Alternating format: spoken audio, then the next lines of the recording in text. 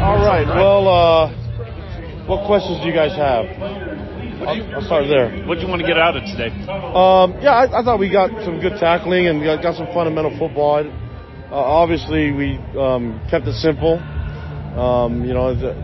It wasn't my choice to put it on TV, but I guess we want to have our strategy in place by the time we get to the game in the fall. But we had 3 more practices after this, and we'll take advantage of it to get ready for the season. But it was just good to get football in front of the fans and be here with everybody. It's a cool feeling right now.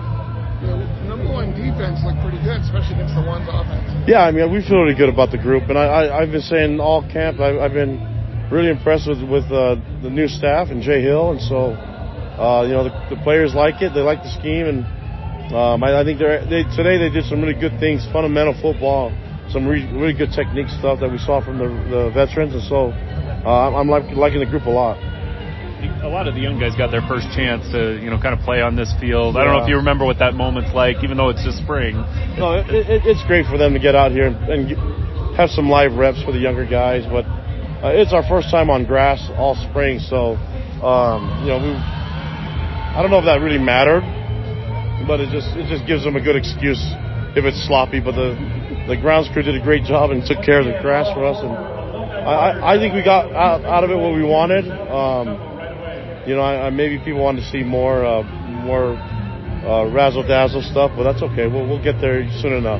You kept a little conservative for Slovis. Overall, what did you think of his performance? Yeah, other than the interception, I thought he made good decisions, and I don't know if the defense was really giving him much to work with, but I think that one throw I didn't like, and other than that, I have to watch the film. But I thought the other guys were able to get some work in and get hit a little bit. It was good to liven up the other quarterbacks.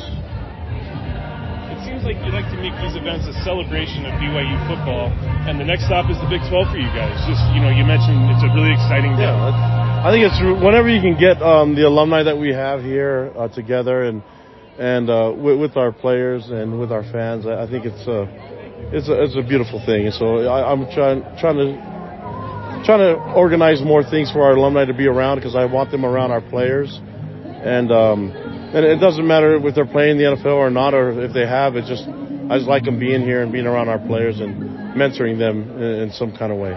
You said 3 more practices. What do you want to accomplish in those? Yeah, I wish I could tell you guys, but it's going to be a lot of work towards getting towards the season and trying to find ways to springboard us into the off-season conditioning for the summer, and then see where our we might have some live work there. Just to see where our deficiencies are and try to get it better. What were you looking to see from Keaton today? I was looking for good decision making. I thought he did that for the most part, except for a couple plays, and I think the defense did some really good things. So it's kind of hard in this situation when you're doing thud to even run the ball. You're just guys are down when they're on contact, and you saw with the live work that it's not easy to make tackles, but that's just how we have to work. I think. We've seen them go live earlier, and I don't plan on the ones going live in the last 3 practices, but you never know. We'll watch the film and make decisions for that.